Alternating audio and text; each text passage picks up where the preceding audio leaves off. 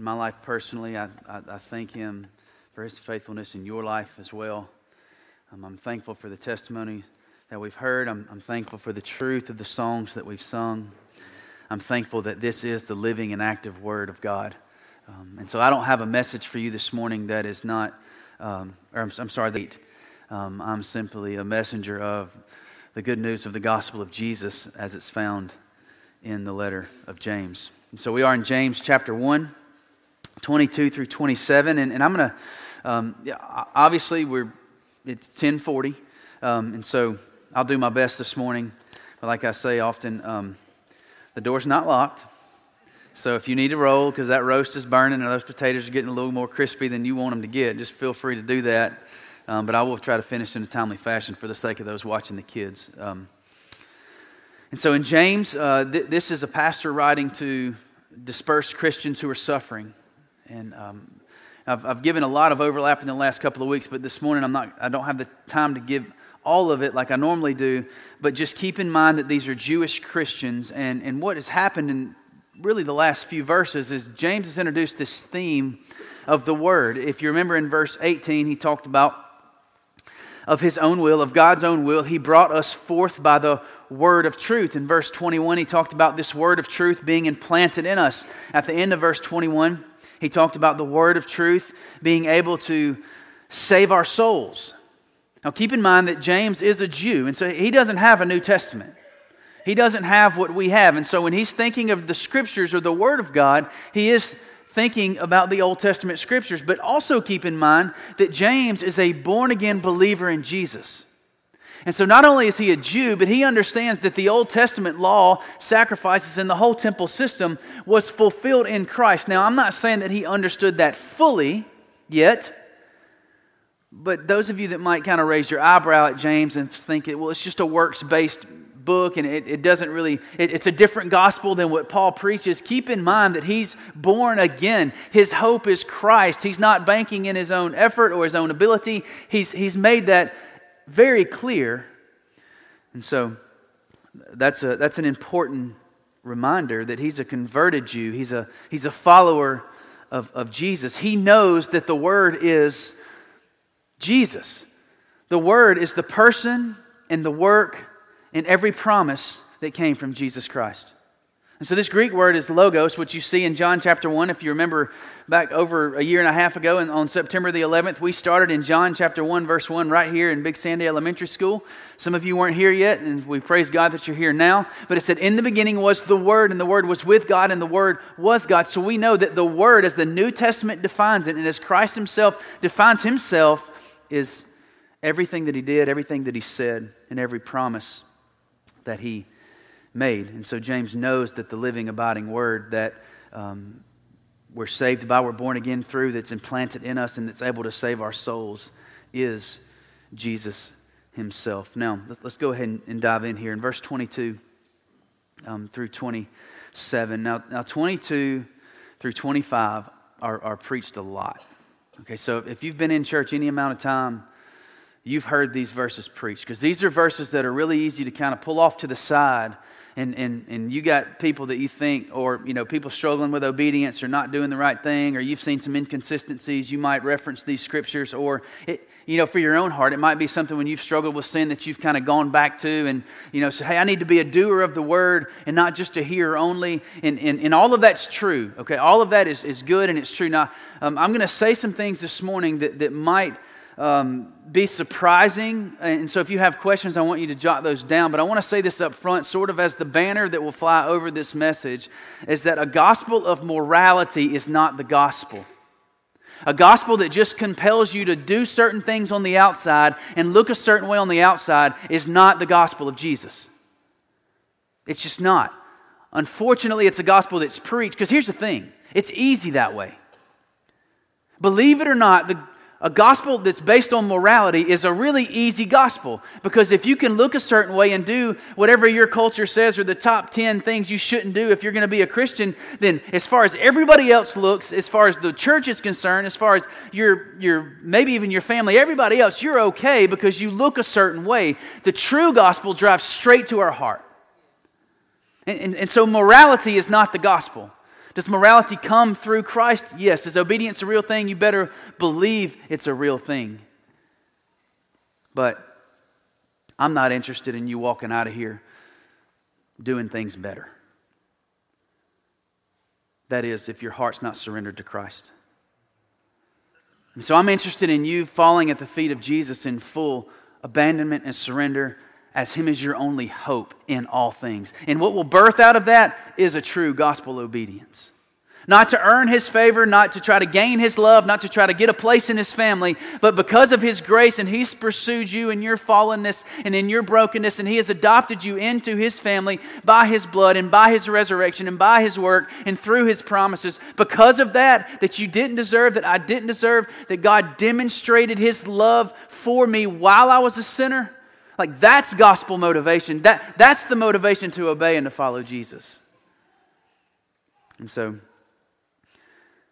in verse 22, when he says, "But be doers of the word and not hearers only, deceiving yourself." The first takeaway, there's going to be 4 or 5. I can't even remember how many there are. Let's see. I don't know. They're not numbered. 4 or 5. First one is this, though. You deceive yourself to hear the word only.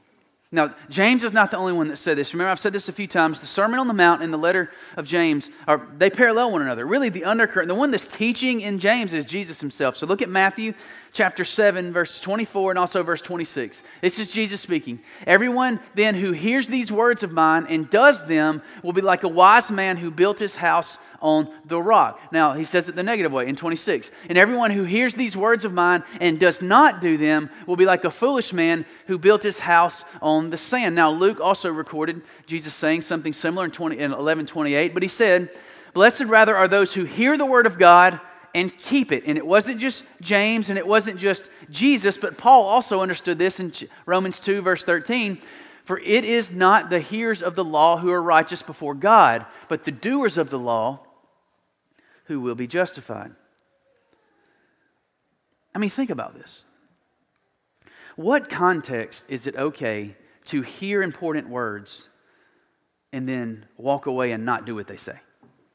How does that work in your marriage? Does it work in your marriage? Let me give you a big N-O. No. Does it work at your place of employment? If you receive instruction and you walk away from that instruction and you've heard it and you understand it, but you do not listen to it, how does that work for you? Are y'all with me? It doesn't. I mean, so let's understand that, like, as we approach the living, abiding Word of God, it would be ridiculous for us to think that we could hear the Word and understand the Word and walk away from the Word and not obey it. But that really translates into every area of our life. I mean, it's not chicken soup for the soul, but right, if you are a chicken soup for the soul person and you read that and you see something that really kind of moves you, I mean, it would be ridiculous for you to say, well, that moves me, and then to walk away and not actually try to apply it to your life. I mean, how many of you like fortune cookies? Like, I love fortune cookies because I believe God is fully sovereign in all things. And so when I open that fortune cookie, basically it's a message from God. It would be ridiculous for me if I believe that that's a message from God. It's not inspired. It's not the Word. Y'all don't, I mean, you can email Dolan. Email Dolan if you have questions about that. But my point is we get these messages and we hear messages and words all the time and we apply them. This is a real thing. You don't just hear the Word. And it's not just James that teaches it. Paul teaches it. Jesus taught it. And even in the context of the Sermon on the Mount where Jesus said, the one who hears is the one who builds his house on this foundation that's rock solid. The one who does not hear builds his house on sinking sand. Do you know what he just told them? That not everyone who says, Lord, Lord, will enter the kingdom. It's a warning. It's a warning because the culture and the context, please hear this, please, it's religious. There are people who are associated with the Word. They're around the Word. They're hearing the Scriptures. I already got people leaving. And they're hearing the Scriptures. And they're not really hearing because they're not doing. And so, James believes that the Word is Christ, but also what he believes of the Old Testament Scriptures is that they are sovereignly compiled, divinely inspired document that is meant to bring glory to God by saving us and sanctifying us. But this deception is religious in nature because he's talking about people who are actually, what? Hearing it. I'm not a fear monger, but I want this to strike something in our hearts. This means that some religious people hear the word and somehow walk away not being truly impacted by it. Which that implication is this, that this group, the potential group, thinks that they are truly right with God, but they are not. That their religion is a sham. It's fake.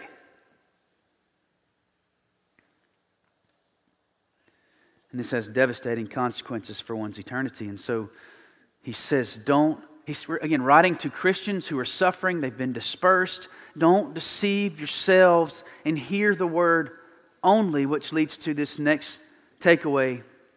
Intently looking into the word is still only looking. Look what he says in verse 23. For if anyone is a hearer of the word and not a doer, he is like a man who looks intently at his natural face in the mirror. Now I do think this is critical in our understanding and application of what James is saying here, because being around the Word and even in the Word is not all he's after. Do you follow that?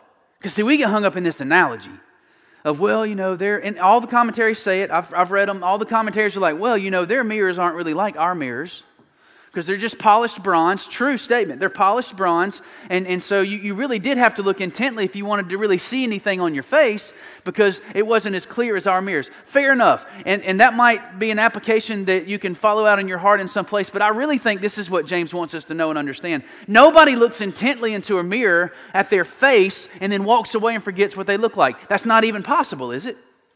I mean, if you walk back in the bathroom right back there, either one, and you looked into the mirror, and it's not even polished bronze, just crystal clear, high definition, right? Real time, that's you. No, you cannot walk away from that and not know what you look like. But it's more than looking. Not only is he not just after them looking. Now I'm going to say something here, and I want you to try to follow me, because it's perk your ears, and you're going to be like, oh my gosh, this is a cult. He's not even looking just for you to look into the Word or to be around the Word. His end goal is not even your obedience to it. I'm going to use Paul for an example here in Philippians 3. Paul was a Pharisee. Paul was as religious as you could possibly get. Okay? Though I myself have reason for confidence in the flesh. This is what he's referring to, his religion. If anyone else thinks he has reasons for confidence in the flesh, I have more. He was around the law. He looked intently into the law. And what else did Paul do with the law? He followed it. He obeyed it. And so and here's an example. Circumcised on the 8th day of the people of Israel, of the tribe of Benjamin, a Hebrew of Hebrews, as to the law, a Pharisee, as to zeal, there's passion there. He was so passionate that if you didn't follow the law and look into the law the way that he did, what did he do to you? He took you out. A persecutor of the church. Those are true Christians. As to righteousness under the law, what does that say? You cannot be blameless under the law unless you look intently into the law and you what? I know I'm being redundant, but I'm trying to make a point. You're what? You follow it. You're obedient. Next. But now listen, this is the huge conjunction here. I'm going to save you from it's a huge conjunction. But whatever gain I had, I counted as a loss for the sake of Christ. Whatever he gained from looking intently into the law and even following it, it's a loss for the sake of Christ. Indeed, I count everything as a loss because of the surpassing worth of knowing Christ Jesus my Lord. For his sake I have suffered the loss of all things and count them as rubbish. In this context, what he counts as rubbish or garbage, or if you want a literal word there, poo-poo, what he counts them as is everything that he did prior to Christ in regards to religion is garbage. It did not accomplish one single thing for him in his righteousness. In order that I may gain Christ and be found in him. Not having a righteousness of my own that comes from the law, but that which comes through faith in Christ. The righteousness from God. Where's the righteousness from? God that depends on faith. In our society, where the gospel, a prevalent gospel, is a gospel that's preached around morality, then you can walk away from this scripture at this point and go, hey, look into the mirror of the Word, and when you see dirty stuff, wipe your face off. Clean your face up. And you can walk away and you can try to wipe your face off. But how many of you have a laptop? Or no, an iPhone? Have you ever tried to clean your iPhone screen? Try to clean it with your finger. Try to. Right now. Somebody try it. That's for real. Seriously, like you have to have special stuff. Okay, here's the deal. You can't clean your screen with your finger. It's just going to keep getting more greasy and more nasty. The more you try to clean it, the more you can wipe as hard as you want to wipe, and it's still just going to have just as much residue and dirt and oil. It's not going to get clean. I know that's probably a really bad way, or a dumb analogy, but I want it to stick, and because for this reason, you can't clean yourself. I mean, if you could clean yourself up, Paul would have been clean. I mean, if religion was the way, legalistic religion was the way, Paul would have been clean. You realize that you can have two people side by side doing the same things and saying the same things, and one be lost and one not. Not everyone who says, Lord, Lord, will enter into the kingdom. That means that there will be people who are surprised that they're not in the kingdom. Why will they be surprised? I was around your word. I was obeying your word. I even spoke about your word. It says, depart from me for what? I never knew you. Next takeaway. Obedience is critical, but obedience does not save. Do you guys remember what Jesus called the religious hypocrites of his day? The Pharisees? Do you remember any specific words, descriptive words? Whitewashed tomb, you remember that? I mean, it's like he described it like, you're a whitewashed tomb. You are beautiful. You are stunning on the outside. Like if anybody else walks up to you other than the sovereign God of the universe in the flesh, that just his sovereign eyes sear right to your heart, everybody else who has normal eyes looks at you and goes, man, that must be what it looks like to be a Christian. That must be what it looks like to be on God's side. You're a whitewashed tomb. But what Jesus said, you're a whitewashed tomb, and when you open it up, it's full of dead man's what? Bones. He called them a brood of vipers. Literally, it's poison that their hearts produce. They were constantly looking into the Word, doing what it said, so much so that these Pharisees and these religious leaders, they added to it. You guys realize that these Jewish Christians that Paul's writing to, this was their experience. I mean, these were the leaders that they were around. This is what they knew of religion. This is what they knew of God. Appearance, focused on the outward appearance. And here's what's ironic to me, and sad at the same time, is I think this scripture has been used more to point people to this type of religion than to Jesus and hope in Him. Hey, look in the mirror. Clean your face off. In our society, this really is a thing, by the way. All right, so has anybody ever heard of moralistic therapeutic deism? Anybody ever heard that phrase? Moralistic, it's in Wikipedia, Google it. Moralistic therapeutic deism. That is a phrase that has been used to describe Christianity in the last 50 years. Here's how it's defined. First is this. A God exists who created and ordered the world and watches over human life on earth. Most would amen that, right? Yeah, amen. All right, number 2. God wants people to be good, nice, and fair to each other as taught in the Bible. All right, check. Okay. All right, 3.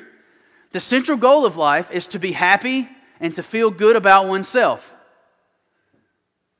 You don't have to say if you check that one, but some might check that. 4. God does not need to be particularly involved in one's life except when God is needed to resolve a problem. 5. Good people go to heaven when they die.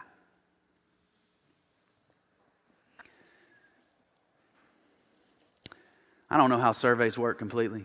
honestly, I mean, nobody asked me what I thought. I'll just put it out there. So maybe you got asked, I don't know. But based on surveys from born-again Christians, these are the main things that born-again Christians believe about Christianity.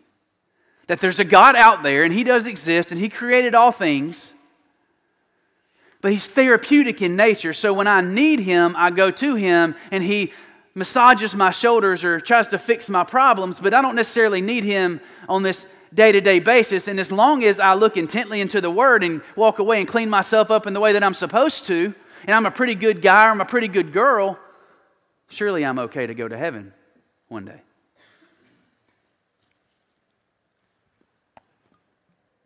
That's not the gospel, church. I mean, can I just humbly say to you this morning, if that was behind, if that's your hope, you don't have hope. That's not what the Bible teaches us about our condition. It's not what the Bible teaches us about who God is. It's not what the Bible teaches us about what God has done. So how does this translate into this context that James is writing to? Writing to Jews steeped in Old Testament law and obedience, committed to the principles. But they do have this new understanding. They do have this new nature, right? Because of who? Say it. Y'all with me? Who gave them a new nature? Christ. So now I want you to look at one word here. I put the brakes on when I saw this word, and I've talked through James before and did not put the brakes on for some reason, but I did this time. Look at verse 23. Midways, he is like a man who looks intently at his what? What does that say? Natural face in a mirror. I thought to myself, why in the world does he not just say looks at his face in a mirror? Like, why is it natural face? And so I went to the Greek and said, all right, so what is the Greek word that's used here for natural? And does anybody know what it is? You're going to know it. Genesis. So literally, it's the man looks at his Genesis face in the mirror. What do you think of when you hear Genesis? Beginning, original, created, right? Maybe your mind goes where mine went to this Imago Dei, that we are in God's image. When we look at our natural face in the mirror, we are seeing a human being who has been created in the image of God.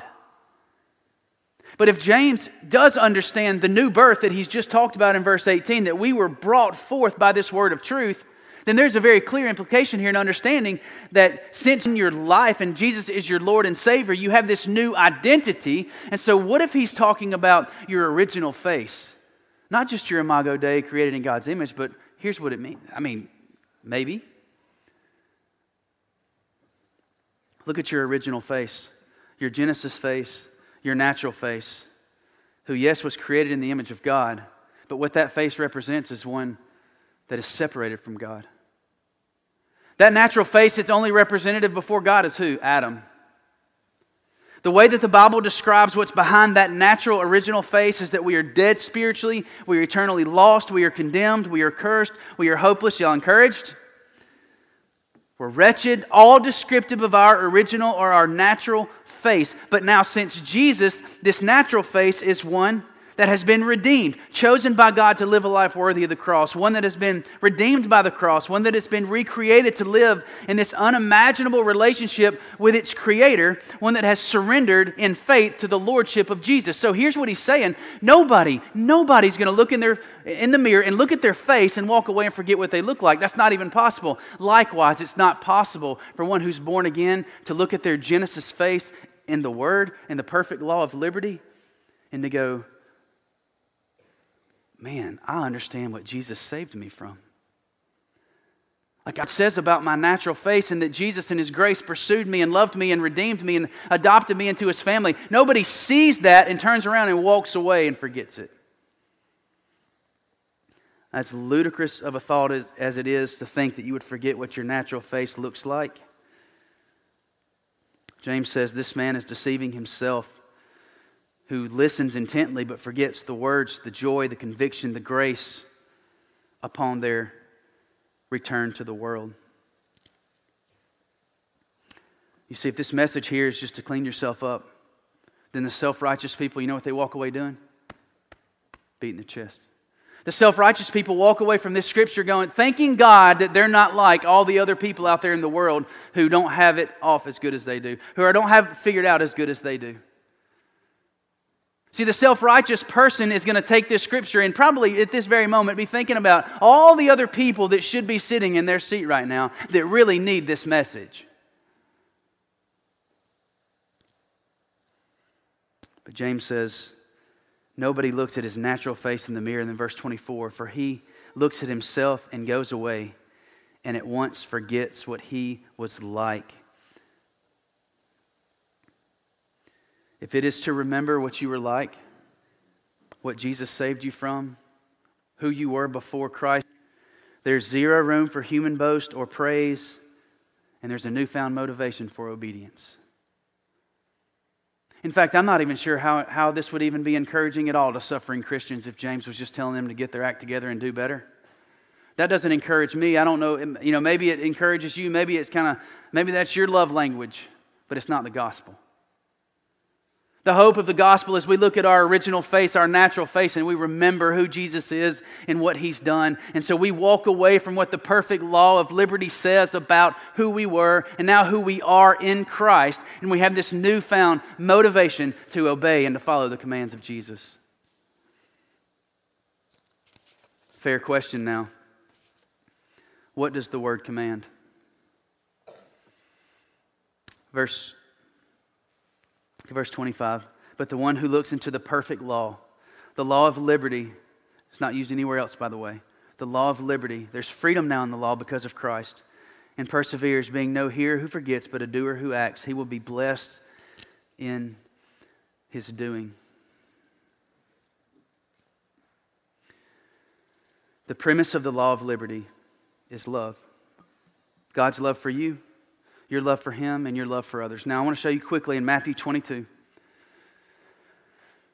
And one of them, a lawyer, asked him a question. Jesus, teacher, what is the great commandment in the law?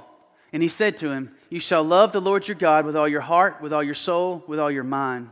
This is the first and great commandment. And the second is like it. You shall love your neighbor as yourself. On these two commandments depend all the law and the prophets. On these two commandments now, since Christ has fulfilled the Old Testament law, on these two commandments depend all the law and the prophets. Do we realize that we can do a lot of things morally that are acceptable in our culture and not love God and not love people? Which are the two greatest commandments that Jesus is after. And the reason He's after those is because He's given you a new heart if you're a believer.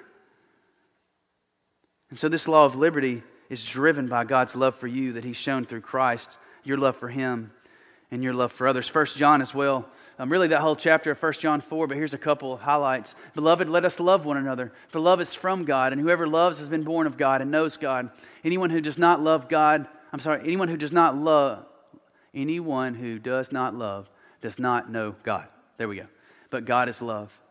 And this commandment we have from Him, whoever loves God must also love his brother. You think these suffering Christians have been more challenged than they've ever been to love?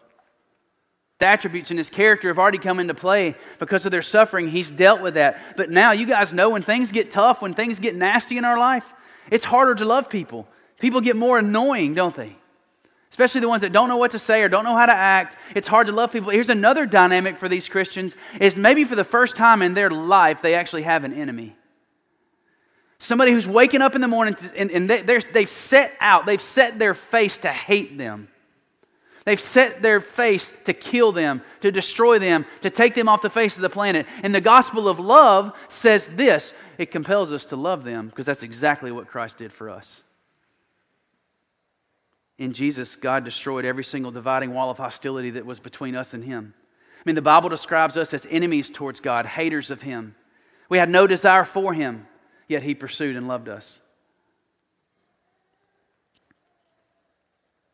Be doers of this love. If you're partakers in this love, I think this is where James is encouraging and where he's leading and where the gospel frees them to love the people that hate them and want to kill them.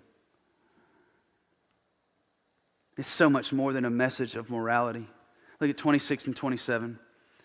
If anyone thinks he's religious, again, bringing us back to this, or maybe for the first time, maybe just showing you why it's religious in nature. If anyone thinks he's religious and does not bridle his tongue but deceives his heart, this person's religion is worthless. Religion that is pure and undefiled before God the Father is this: to visit orphans and widows in their affliction and to keep oneself unstained from the world. You see, these religious folks that have focused in on the more serious sins that they're able to avoid. They have this outward show of religion, exalting themselves under this pretense of passion and zeal. They're actually deceiving themselves and others by speaking, because their message is not a message of love. Their message is not a message of grace and a message of mercy. It's a message of works. And James calls it worthless. It's a worthless religion. Here's some of the things that I gleaned from the text of what worthless religion is. Jeremy, if you could go ahead and throw those up just quickly. And we're going to roll through these fast, guys. Worthless religion. People who are a part of a worthless religion, they're quick to speak of their righteousness, strength, and ability. Quick to speak of others' defects. Run from that. Avoid that. Repent of that.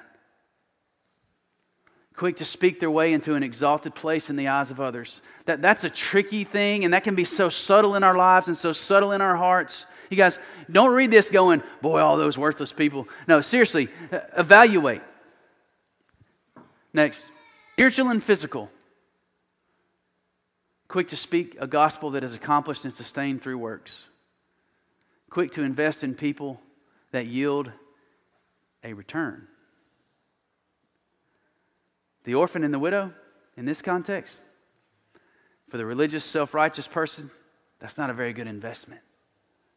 They don't offer anything. They might not ever be contributors to the church. So spend your time investing in people who have it together. That's worthless religion. Pure religion that's driven by the gospel, that's driven by Christ and has a heart for Jesus and understands the love that Christ has shown us, is that He pursued you when you were an orphan. You had no heavenly Father, and He adopted you in. And in their context, they're suffering. Surely because of their suffering, there are widows now.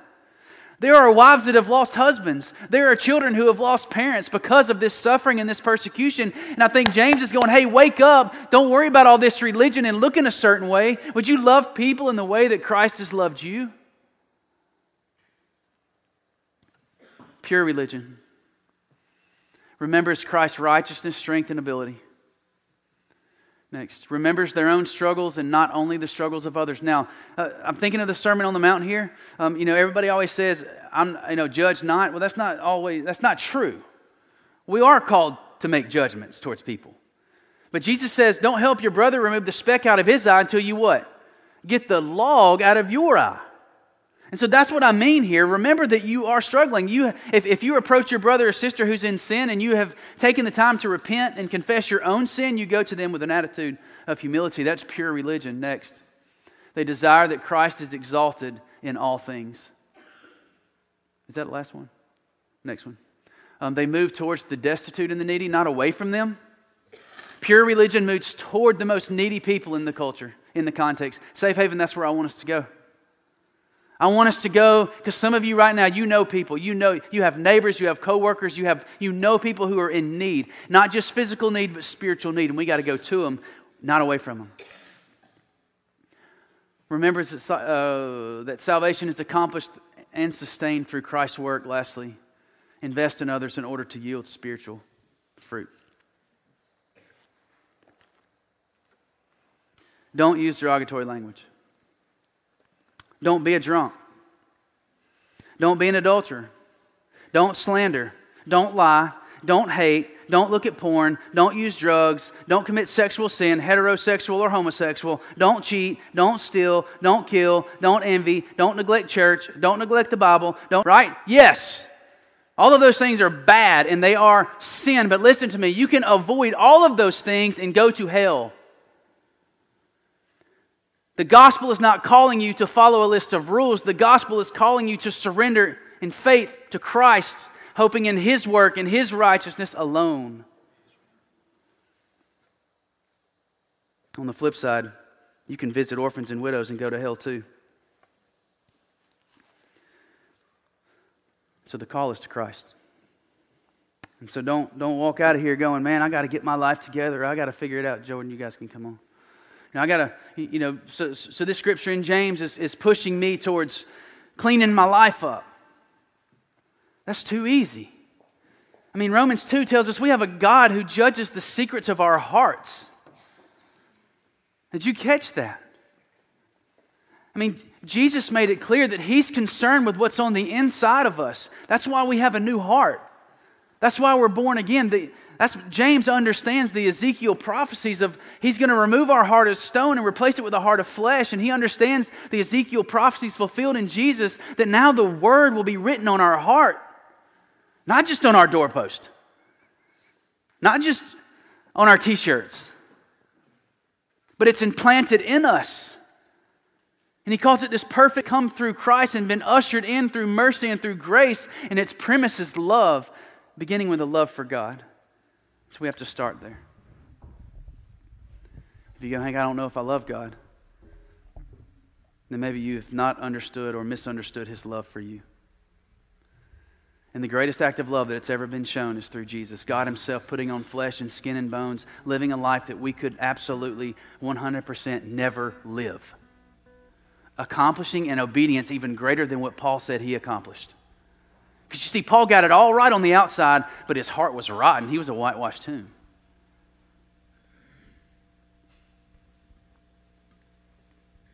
So there's hope. There's hope for you if you're a sinner.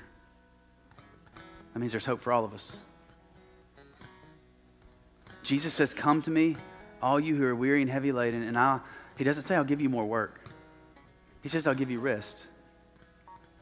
The beautiful thing to see is whenever you surrender your heart and life to Jesus Christ, you know what flows out of that? Fruit. You know what flows out of that? Obedience. Following. Surrender.